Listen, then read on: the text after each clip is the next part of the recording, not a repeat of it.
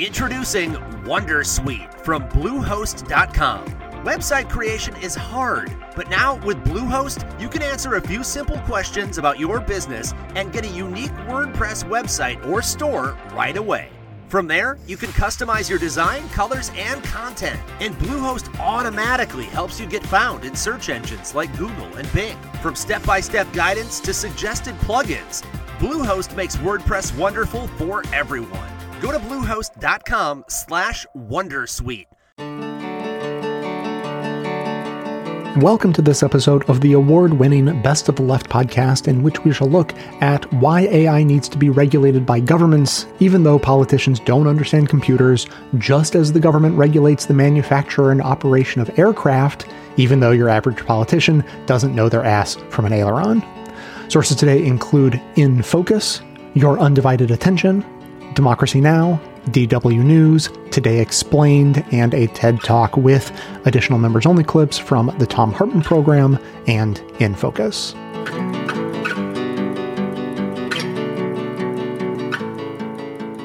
So to start with, I was wondering if you can give us a brief idea of what are the real concerns about AI that are animating, that are driving the legislative efforts of governments around the world. What are the core concerns? Yeah, sure. So it's actually a very interesting debate, and as somebody who has been following the debate far before it became very publicly kind of heated alongside ChatGPT and some of the new models, is that there has been a very kind of a mesh of different topics and themes that have been involved in or underpinning lying some of the debates around how to best regulate and legislate artificial intelligence. So I think a good way to start looking at this is that we start off with the kind of a negation, or try to articulate or think about what potentially, or what has been the kind of one of the drivers of the debate that might not be the key thing to discuss in this podcast or in this conversation. So there is a very popular kind of public conversation that has been going on around the image of machines, terminators, artificial intelligence as these machines take on the world. So there has been a very powerful debate around the kind of existential risk of AI, which has been driving some of the debates. And once we start going into regulatory aspects of it, we can start seeing that there are various diverse interests that are actually underpinning the contemporary debates that are going on. So part of this kind of what we call existential AI narrative, there has been a lot of work that has been done around what happens if AI becomes super intelligence and takes over and becomes this massive force that, by the pure force of its intelligence, drives humans into extinctions or into kind of a subservient position or what have you.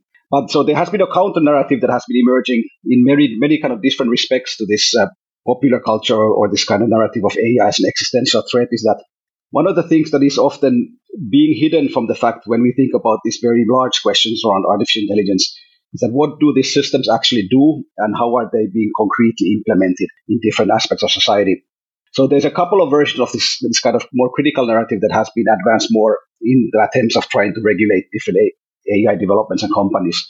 So one of them is that, and you can see we can start sketching out some of these debates as they're taking place on the public conversations and starting taking place also in the kind of online conversation that are going on. But the core idea behind that is that when we move away from this grand narrative of somehow AI becoming super intelligence and being able to kind of pose a certain existential threat to humanity or to the ones who develop it, there has been various pressures of what are the actual concerns that now the systems are becoming very advanced, developed, and the progress of development is going at a very fast rate. So there's been pressure from societal pressure from civil society activism to think about what aspects of AI should be regulated in terms of questions around bias in the systems.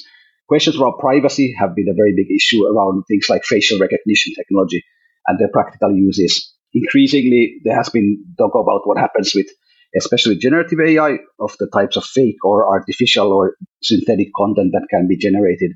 There's also been one big debate that has been also underlying some of these themes is that what becomes or what are the consequences of the use of automated AI systems, and especially security, and especially in kind of weapons and autonomous weapons. And there's been a big debate around what happens when AI becomes embedded into weapon systems and what are the limits and what kind of rules and regulations should we have them.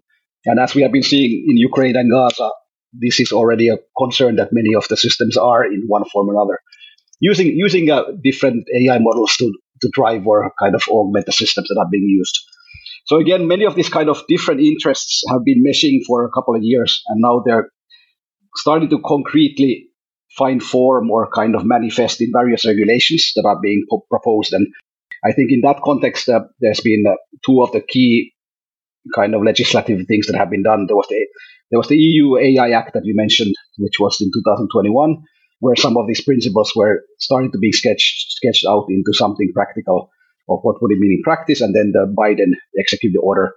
And in a way, the EU AI Act is the kind of next step is going to be they're trying to move that into a very concrete legislation that then would provide guidelines and rules for this. So in a way, it's the kind of environment seems to be ripe through these various influences for now to be the moment that some preliminary and legislatively binding legislations will emerge that will look at these various debates. And again, we can start sketching out some of the more detailed nuances out of this, but it's interesting now, especially with the Biden legislation or executive order, how these things are being increasingly pushed from governments and different actors.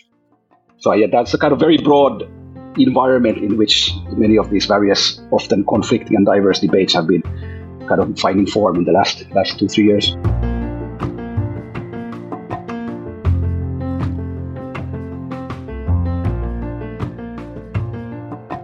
So this 111-page executive order is a sweeping announcement that imposes guardrails on many aspects of the new AI models. One of the remarkable things about this executive order is that it really takes seriously the full scale of impacts AI has in society, and that's why it's so broad. So it mandates that companies share internal testing data, and very importantly, that companies must notify the government when they are training new frontier foundation models. That is, models that go beyond 10 to the 26 flops, which is a fancy way of saying things that are of scale GPT-5 and beyond, as well as anything that poses serious national security, economic security, or public health threats. The executive order also goes after the intersection of AI and biology by making federal funding for life sciences dependent on using higher standards around gene synthesis and the kinds of things that can be used to do nasty things with AI and biology. The order also addressed the new development of cutting-edge privacy tools and the mitigation of algorithmic bias and discrimination and the implementation of a pilot National AI Research Resource, or NARE, which will fund AI research related to issues like healthcare and climate change. And finally, the executive order tries to solve the deficit of AI talent in the US government itself. They are launching an AI talent search on AI.gov. I think what's most impressive about this order is just that it reflects the many different areas of society that AI touches, that it's not shying away from the multiple horizons of harm: privacy, bias and discrimination, job automation, AI expertise, biological weapons. Instead of saying these are way too many issues for the government to tackle, this executive order has bullet points for how it's going to try to signal a first step towards each of these areas. So I actually was in the room as the president was signing the executive order. It was a privilege, really, to be there in this historic moment. And I was chatting with one of the White House lawyers, and he used a phrase that I thought was exactly right. He said, "This is the end of the beginning." I remember, Tristan, you and I, back in March, really realizing that we were going to have something like an executive order.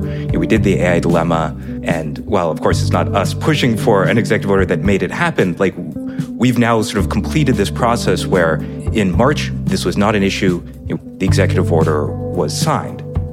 And so we're going to be discussing that today with Tom Wheeler. Tom Wheeler knows the tech industry from both government and business perspectives. He was a venture capitalist in the cable and telecommunications industry, and he was chairman of the Federal Communication Commission, the FCC, from 2013 to 2017. These days, he is a visiting fellow in governance studies at the Brookings Institution, where he's been researching 21st century tech regulation for his new book, Techlash: Who Makes the Rules in the Digital Gilded Age. Tom, welcome. Asa, thank you. It's great to be with you guys. Well, and to the storytelling of one of the first times we visited Washington, D.C., trying to meet the various institutions in D.C., Tom, we were actually at a meeting, I think was that at the United Nations, or it was held by Dick Gephardt and some other groups, to try to figure out how are we going to get our hands wrapped around this. And I'm so curious, given your very, very deep expertise in government and in Washington, what is your overall take on the executive order? Well, let me back up, first of all, to both of you have been engaged in a missionary effort that has been really important. And I think you ought to feel good about the fact that the President of the United States has stepped up as he did. You know, it's been interesting to watch as Congress talked, the administration moved forward, and they moved forward in an evolutionary process, if you will. You know, the first thing out of the box was the AI Bill of Rights, which was kind of aspirational. And then came the NIST standards for management and mitigation, which are terrific, but without any enforcement. Then came the voluntary commitments of the major AI model companies that, again, were well-intended, but so general as to almost be unenforceable. And now what President Biden signed in the executive order, 111-page executive order, I was struck by his use of the Defense Production Act and its enforceability, mandatory nature to require certain things. But the problem with executive action is that most of the other things are guidance and are not enforceable. We need enforceable oversight of the digital activities, and that absent action by Congress, we're not going to get there because of the fact that we're still operating under industrial era rules and industrial era statutes and industrial era assumptions. So, bottom line on the executive order, hooray, great leadership throughout this entire process. But we really need an enforceable strategy that only the Congress can create.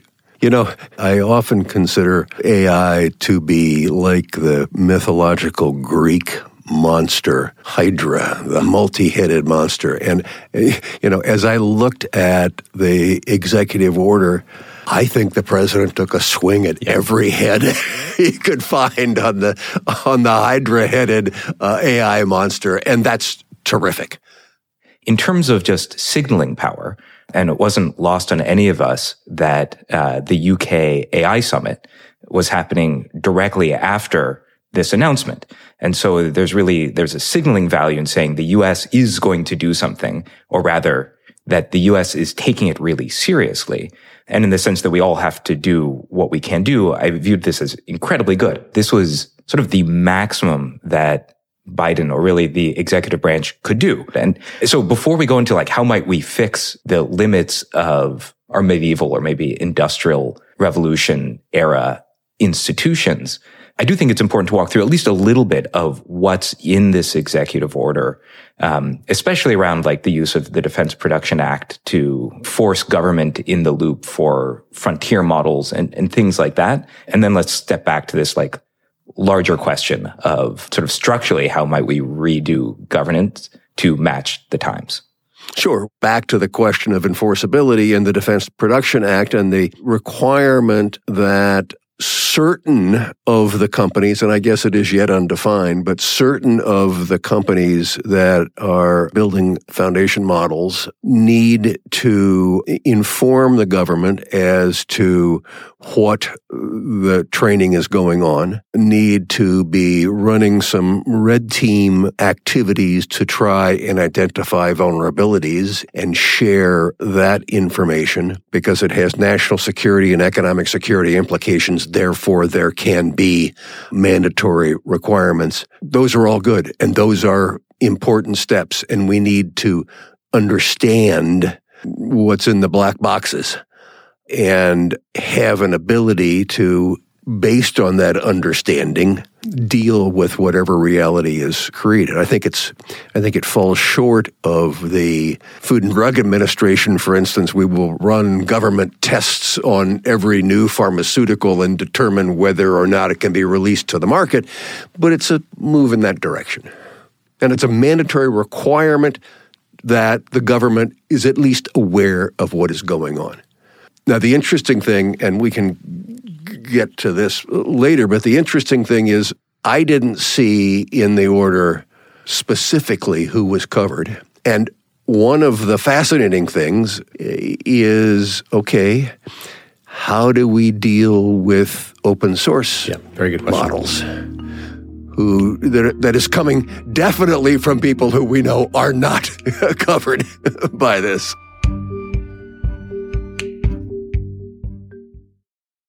Introducing Wondersuite from Bluehost.com. Website creation is hard, but now with Bluehost, you can answer a few simple questions about your business and get a unique WordPress website or store right away. From there, you can customize your design, colors, and content. And Bluehost automatically helps you get found in search engines like Google and Bing. From step-by-step guidance to suggested plugins, Bluehost makes WordPress wonderful for everyone. Go to bluehost.com/Wondersuite.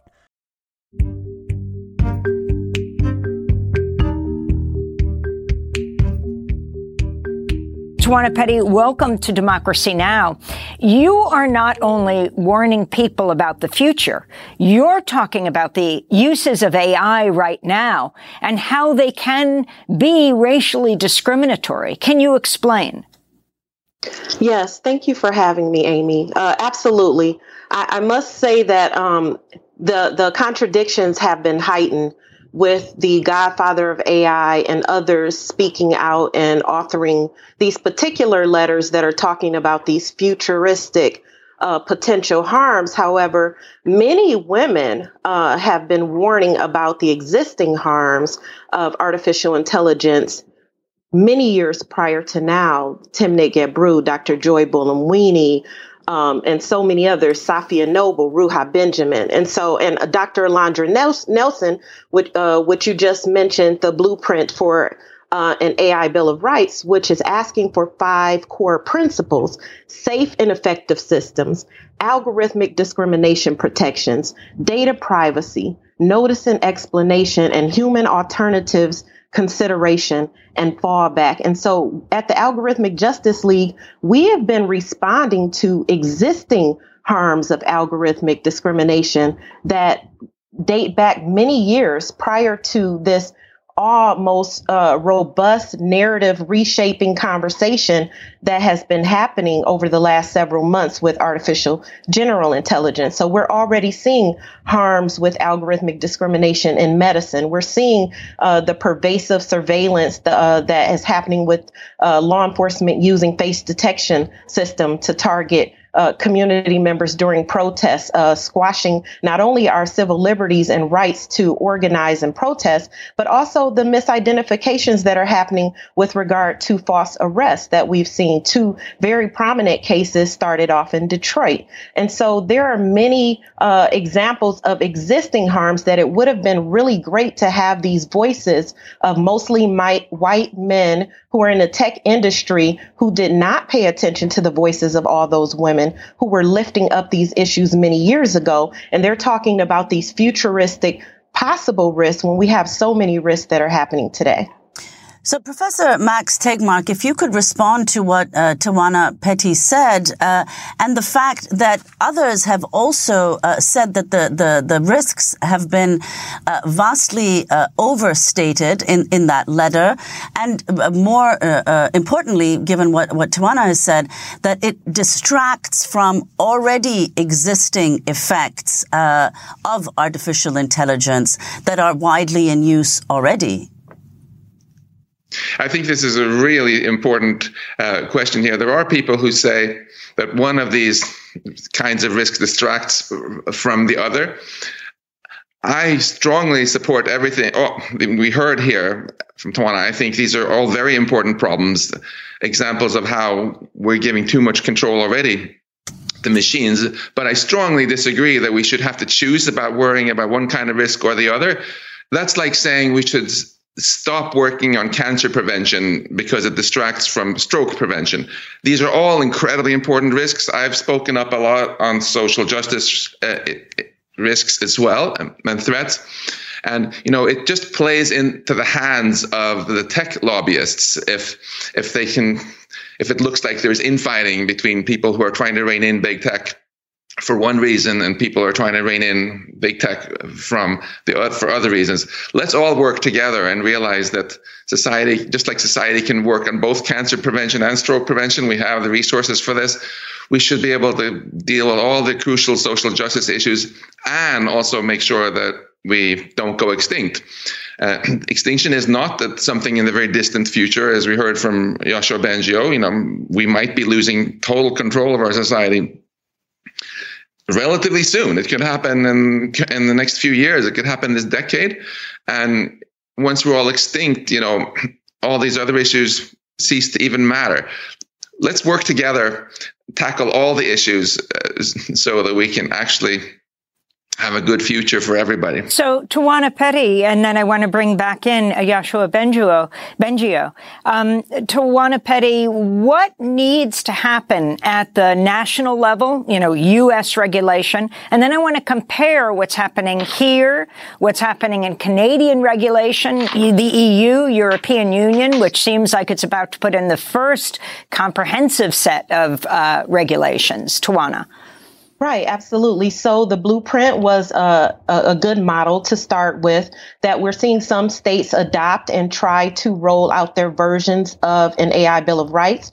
The president issued an executive order to strengthen racial equity and support underserved communities across the federal government, which is addressing specifically algorithmic discrimination. You have the National Institute of Standards and Technologies that issued an AI risk management framework that breaks down the various types of biases that we find within algorithmic systems like computational, systemic, statistical, and human cognitive.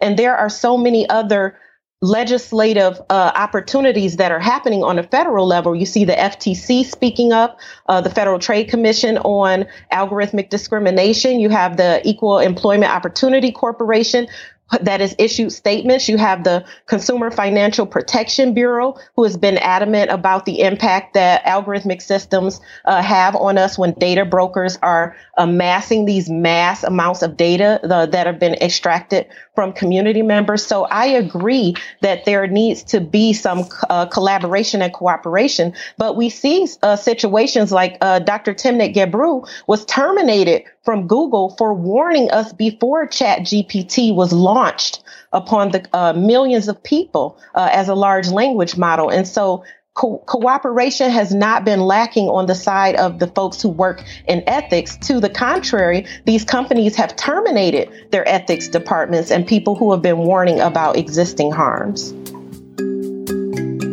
We're having a winter membership drive to close out the year, so if you've been waiting for a special occasion to sign up or buy a membership as a gift, now's the time. We're a small team working on a small budget, and sometimes we get tossed around with the bigger ebbs and flows of the podcasting business, and we can't always depend on steady ad revenue, which is why members have always been the most important part of keeping the show running. So just because we've been around for a long time, don't think that we don't need your support, because we absolutely do.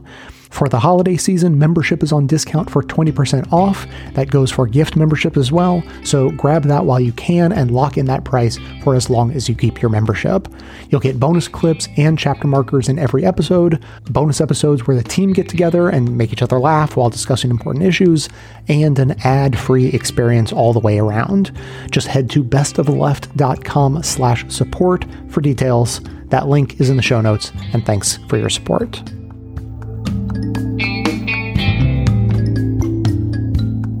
Now, the European Union has agreed on legislation to govern the use of artificial intelligence. The deal includes limits on facial recognition technology and restrictions on using AI to manipulate human behavior.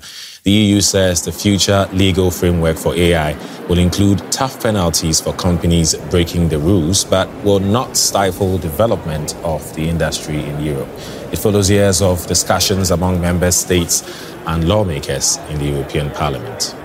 We had one objective: to deliver a legislation that would ensure that the ecosystem of AI in Europe would develop with a human-centric approach, respecting fundamental rights and the European values. This is really something that is much more, I believe, than a rule book. It's a launchpad for the European startups and also researchers to lead the global race for what our fellow citizens want, a trustworthy AI. For more on this, let's bring in our correspondent in Brussels, Bernd Riegert. Hello, Bernd. Why did the EU decide that this law was needed? Well, the EU felt it is about high time to regulate, and the EU wants to be the first in the world, the first big regional business area to regulate artificial intelligence. Neither the US nor Asian markets have this regulation, and in this way the EU wants to set the world standards for the whole industry, and the EU also felt that it is a high time to do this now because there are some dangers deriving from artificial intelligence, and the EU sees itself as at the forefront of a revolution actually in business, because AI will have impact on every field of daily life in the future. The future is quite tricky when you think about AI, isn't it? Walk us through some of the measures that will be put in place and what they will mean for people and companies in the EU. The EU will divide AI applications into 4 risk classes. Some of them will be completely forbidden, like facial recognition on a mass scale. There are some exemptions for military and law enforcement, and also behavioral control and the control of your thoughts. That will be also banned. But high-risk applications, for example, in self-driving cars, will be allowed in the EU, but they have to be certified. The technique has to be open so that everybody can see how that works. And normal AI, I would call it like ChatGPT on a medium risk level, that can be in the EU without any restrictions, but it has to be documented how this thing works, and everybody has to know that he is dealing with AI, that he's not talking to a human. This is one of the essential measures in the whole legislations. You as a consumer shall always decide, do I want to talk to a machine? I have to know that it's not human. This is the basic principle, but there are also some AI applications that will be not regulated. For example, audio and video altering programs that make these well-known deep fakes. These are not regulated. They don't pose a high risk in the view of the EU. Okay. What has the reaction been so far? I assume quite mixed, right? Well, there are positive and negative reactions on both sides of the aisle, if you will. The business lobby is saying this is far too much. It's too far because it's over-regulation. It will hamper competition. It will prevent startups from coming up with new solutions. Some companies might even leave Europe to go to the United States or Asia to develop their applications there. On the other hand, consumer protection groups say this is not far enough because the data are not protected very well, and there are some AI applications, for example, in toys that are not regulated that could attack the thoughts and the behavior of our kids. So both sides are not really satisfied. That shows that they somehow reached a balance.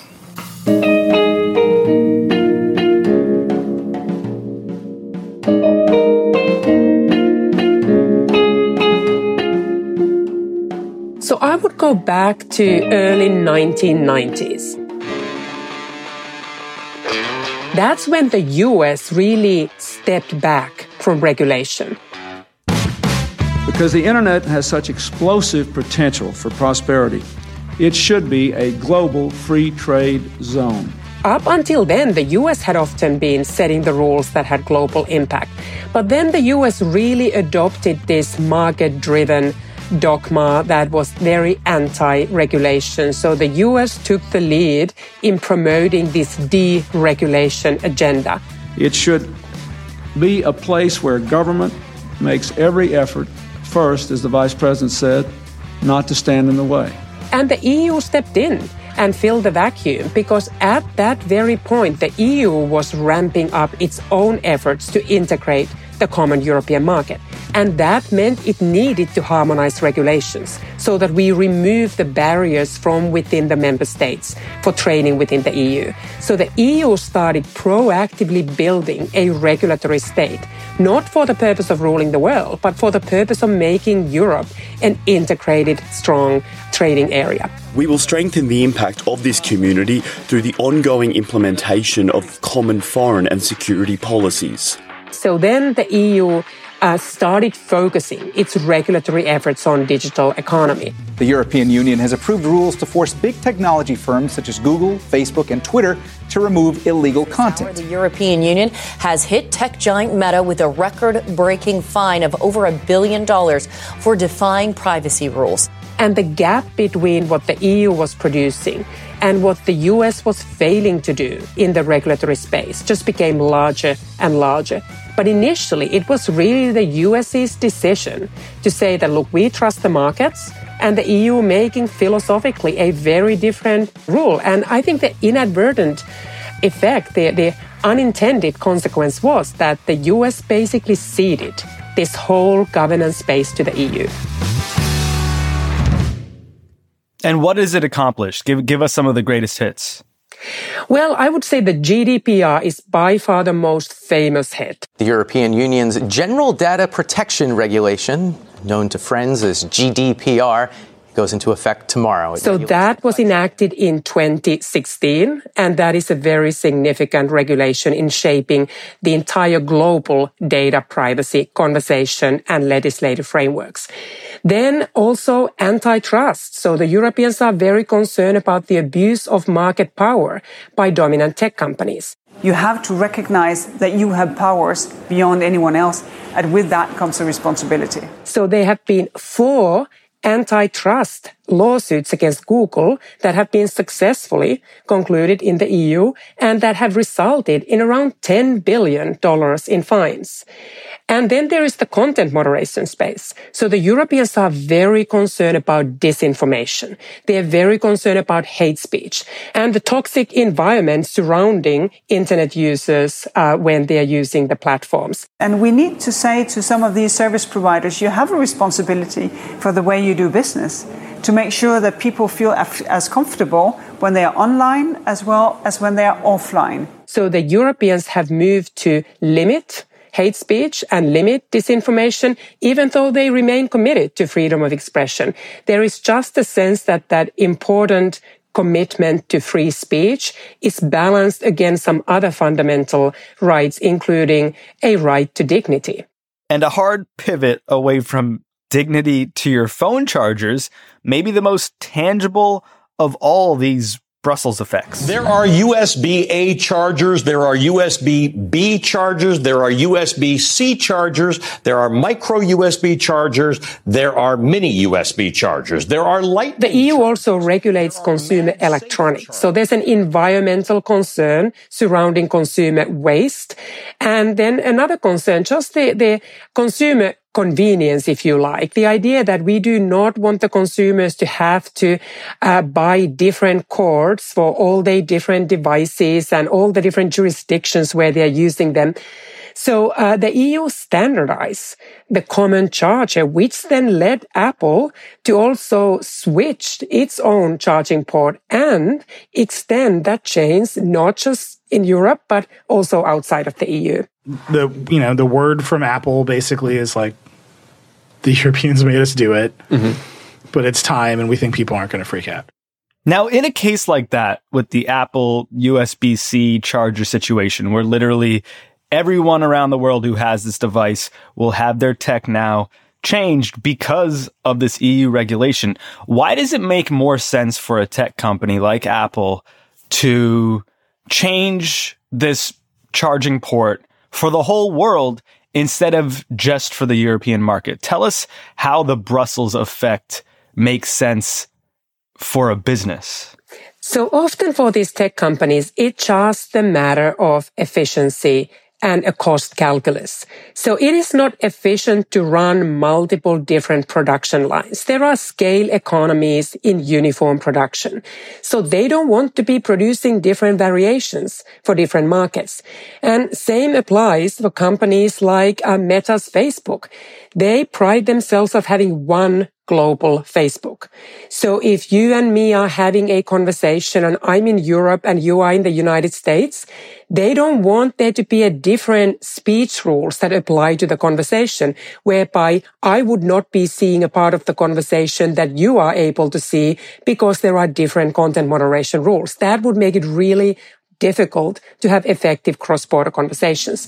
But I would say, Sean, that the most common reason is just simply, it is just too expensive to have many varieties of the same product.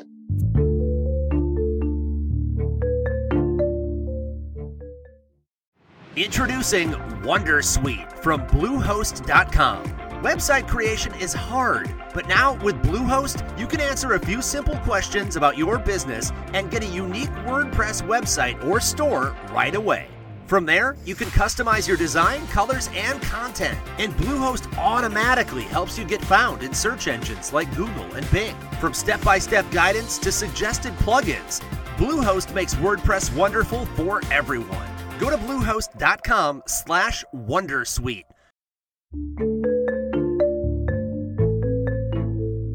One thing I wanted to ask you about, Tom, for people who are not really familiar about this, one of the levers that the executive order uses is federal funding conditions. So basically, in a few different places, the government's saying with this executive order, as a condition, for example, life sciences funding, to get that funding from the government, you have to do these new and improved practices. So, for example, one of the things the executive order covers in the Hydra, which I think is a great term, it covers the many horizons of harm, to use our internal phrase here at CHT, that because AI affects, bias, discrimination, jobs, labor, biological weapons, risks of doom scenarios, sci-fi scenarios, all the way up, to the long term.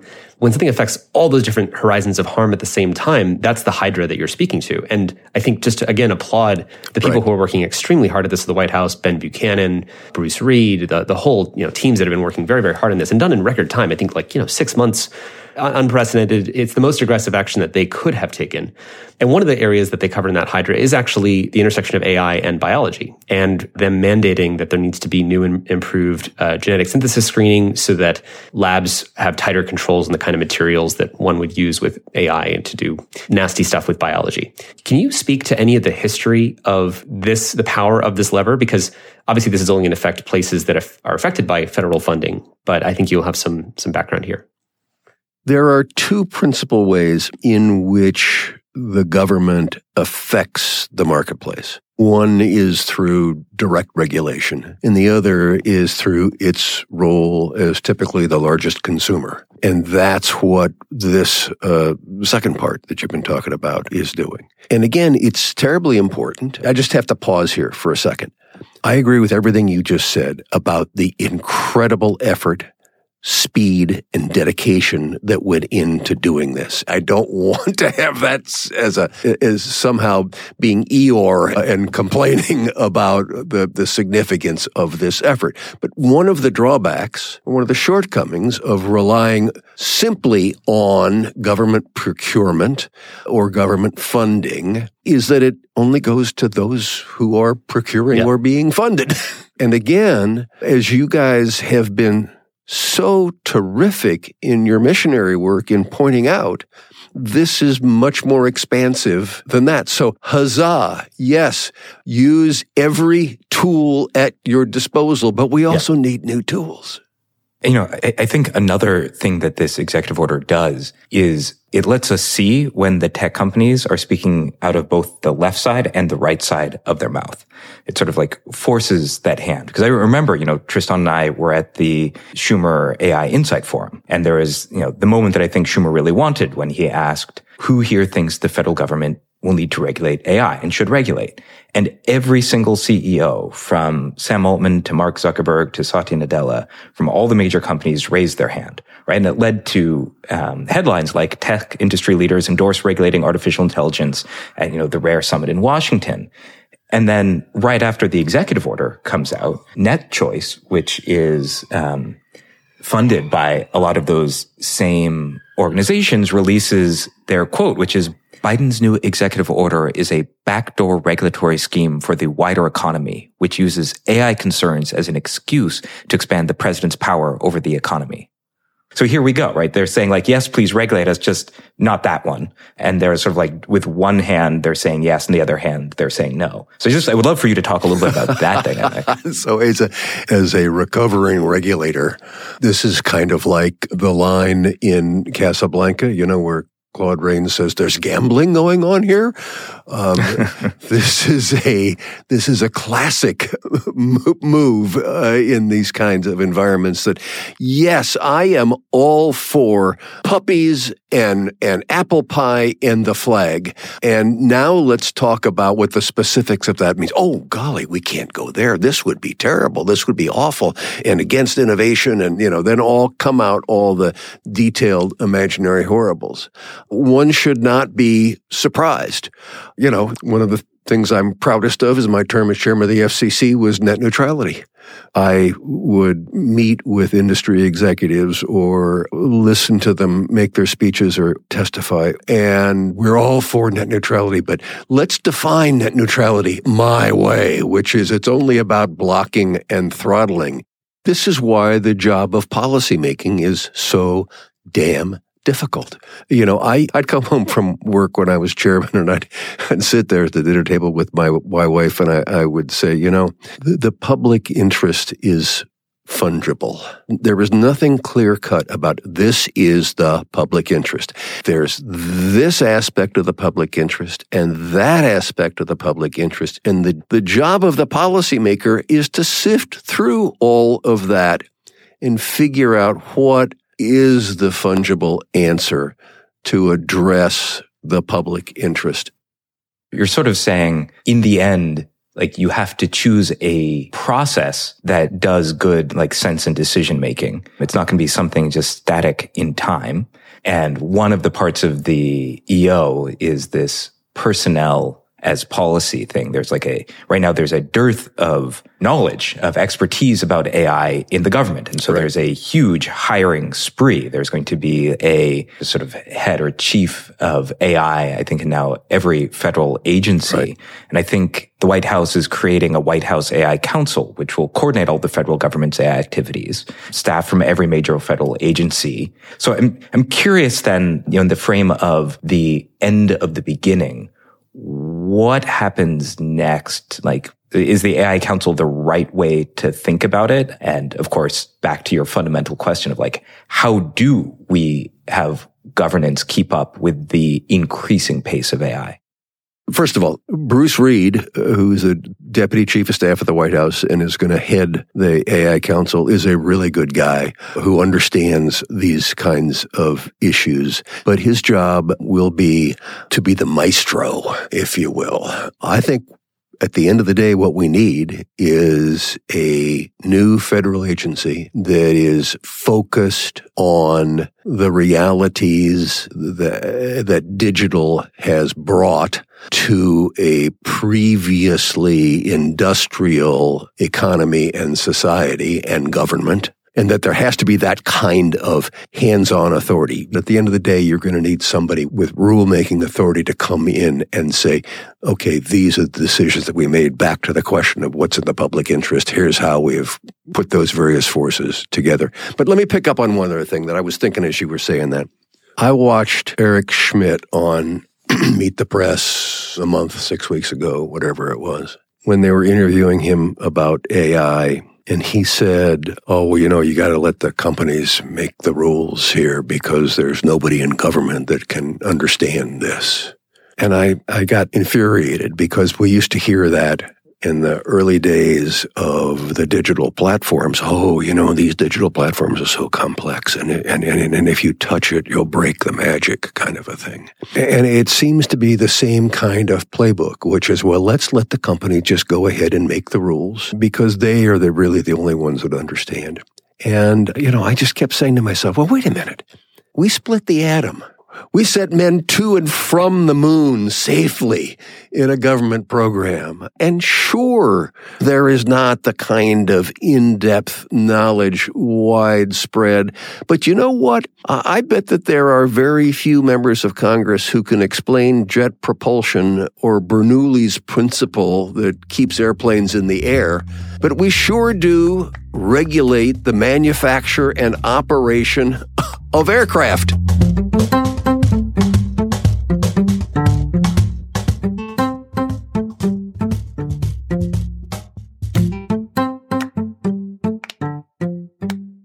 The real problem is that we lack a convincing plan for AI safety. People are working hard on evals, looking for risky AI behavior, and that's good, but clearly not good enough. They're basically training AI to not say bad things rather than not do bad things.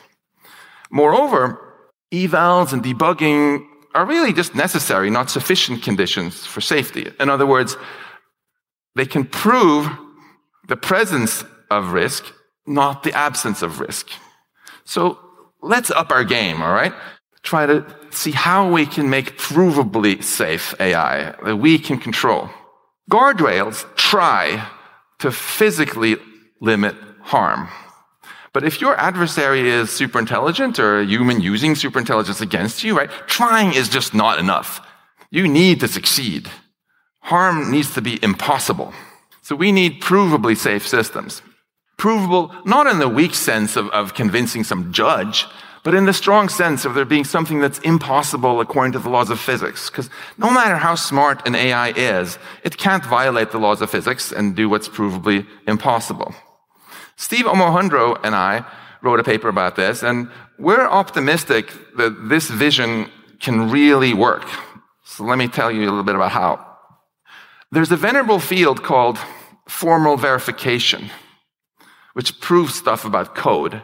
And I'm optimistic that AI will revolutionize automatic proving business and also revolutionize program synthesis, the ability to automatically write really good code. So here's how our vision works. You, the human, write a specification that your AI tool must obey, that it's impossible to log into your laptop without the correct password, or that a DNA printer cannot synthesize dangerous viruses. Then a very powerful AI creates both your AI tool and a proof that your tool meets your spec.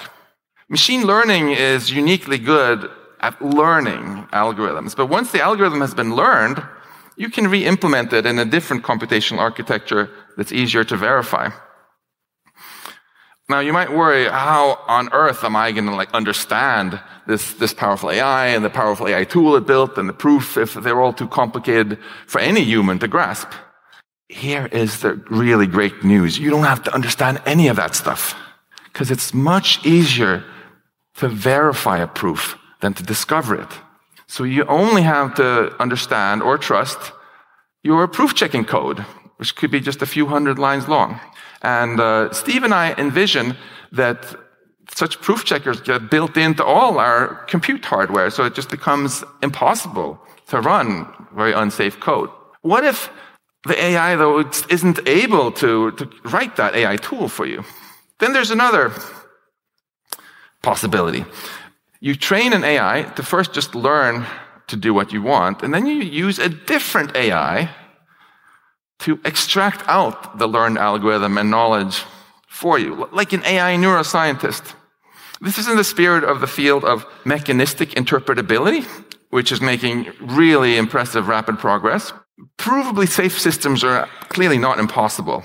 Let's look at a simple example where we first machine learn an algorithm from data and then distill it out in the form of code that provably meets spec, okay?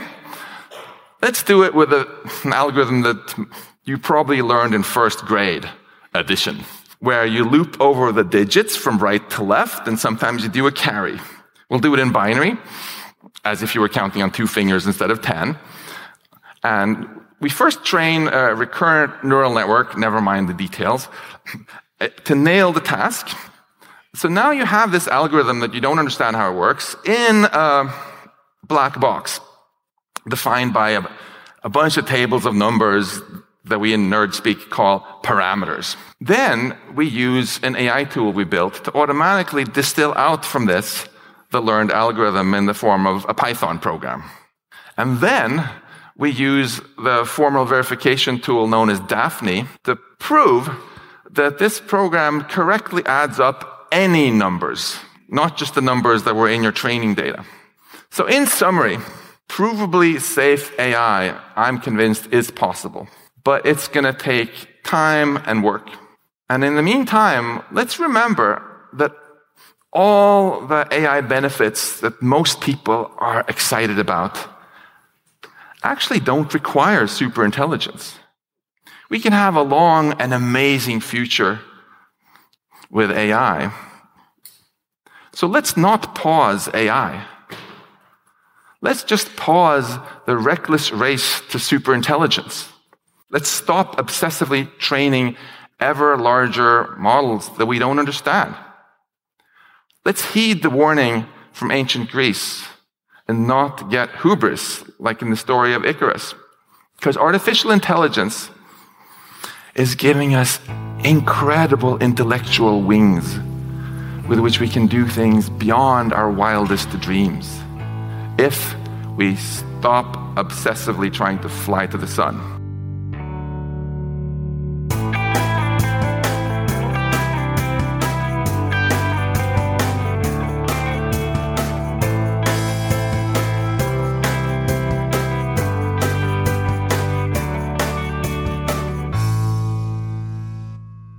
We've just heard clips today, starting with In Focus explaining the public policy approach to AI. Your Undivided Attention broke down Biden's executive order on AI.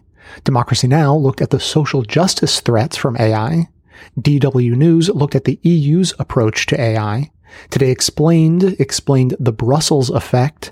Your Undivided Attention looked at more ways to inform policymakers about proper regulation, and a TED Talk proposed a technical solution to creating safe AI. That's what everybody heard, but members also heard bonus clips from the Tom Herman program looking at how big tech is trying to undermine regulation through trade agreements. The big tech sector that wants to use its lobbyists and its money to rig trade agreements to basically handcuff Congress. And In Focus discussed the risk of deepfakes on elections and hurdles to regulation. There is a very growing concern or almost a panic about what's going to happen in the upcoming elections. Now that it's not only video, but you can also fake audio, text, and at a scale and speed that has not been happening before. To hear that and have all of our bonus content delivered seamlessly to the new members-only podcast feed that you'll receive, sign up to support the show at bestofleft.com/support. During December, we are offering 20% off memberships for yourself or as gifts, so definitely take advantage of that while you can, or shoot me an email requesting a financial hardship membership, because we don't let a lack of funds stand in the way of hearing more information. Now, to wrap up, I just wanted to reiterate an idea about new technology that I think can't be said enough, because it helps to frame the discussion in an important way.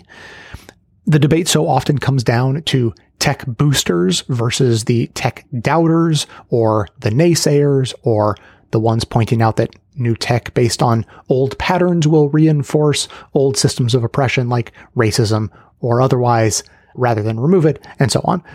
So my concern is that the average person listening to this debate and is not like super well informed will just wonder, well, which is it, good or bad?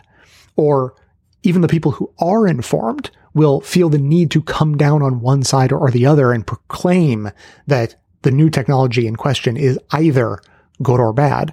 But anyone who falls into that trap is going to be making a mistake and potentially blinding themselves to the perspectives of the other side, and that ends up getting us nowhere. The more accurate truth is to understand that new tech often ushers in simultaneous versions of both utopia and dystopia all at once.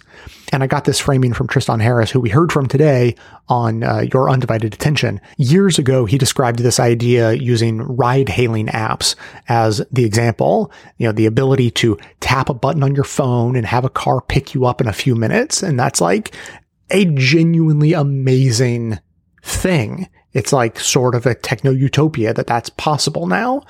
But he also pointed to how that business model was looking to undermine the hard-fought benefits that cab driver unions had won. And, they were looking to reduce the pay and benefits earned by professional drivers, which is just the latest in the unbroken chain going back all the way through capitalism to attempt to pay labor as little as possible and maximize the profits for owners. And that is certainly not utopia.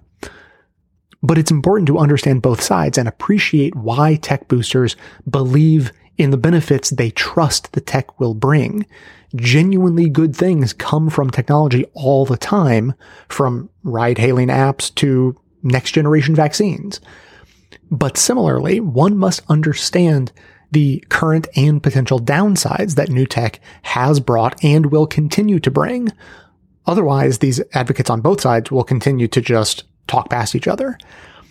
If you want to sing the praises of new technology, your entire framework must include safeguards, and not just against existential Terminator type threats, but against everyday abuses and structural flaws that create oppression, as we heard about today. But if you are one of those, as I am, cautioning against the potential downsides of new tech, you also have to understand why people are so excited about the potential good that new tech like AI can bring, so that we're not equally dismissive of the upsides as the blind optimists tend to be of the downsides. Now, one of my favorite phrases that I only came across recently is that you can't invent the ship without inventing the shipwreck, which basically encapsulates this whole idea, because it highlights the inescapability of downsides without making it sound like you shouldn't pursue the upsides. There are very few people, I would wager, who think that we shouldn't have invented ships because shipwrecks are so bad. But also, it's really, really important to try to prevent wrecks as much as possible and to mitigate the harm they cause as much as possible when they do inevitably happen.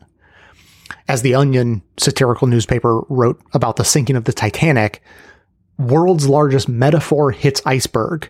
Titanic, representation of man's hubris, sinks in North Atlantic, 1,500 dead in symbolic tragedy.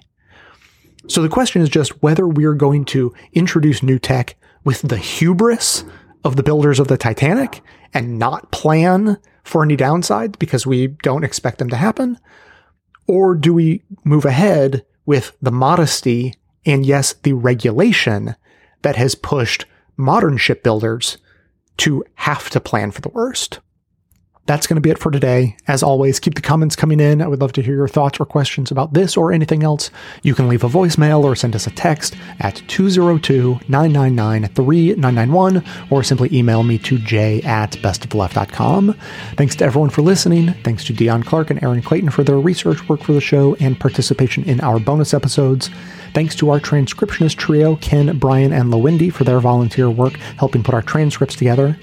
Thanks to Amanda Hoffman for all of her work on our social media outlets, activism segments, graphic designing, webmastering, and bonus show co-hosting. And thanks to those who already support the show by becoming a member or purchasing gift memberships at bestofleft.com/support. You'll find that link in the show notes, along with a link to our Discord community where you can also continue the discussion. So, coming to you from far outside the conventional wisdom of Washington, D.C., my name is Jay, and this has been the Best of the Left podcast, coming to you twice weekly, thanks entirely to the members and donors to the show from bestoftheleft.com.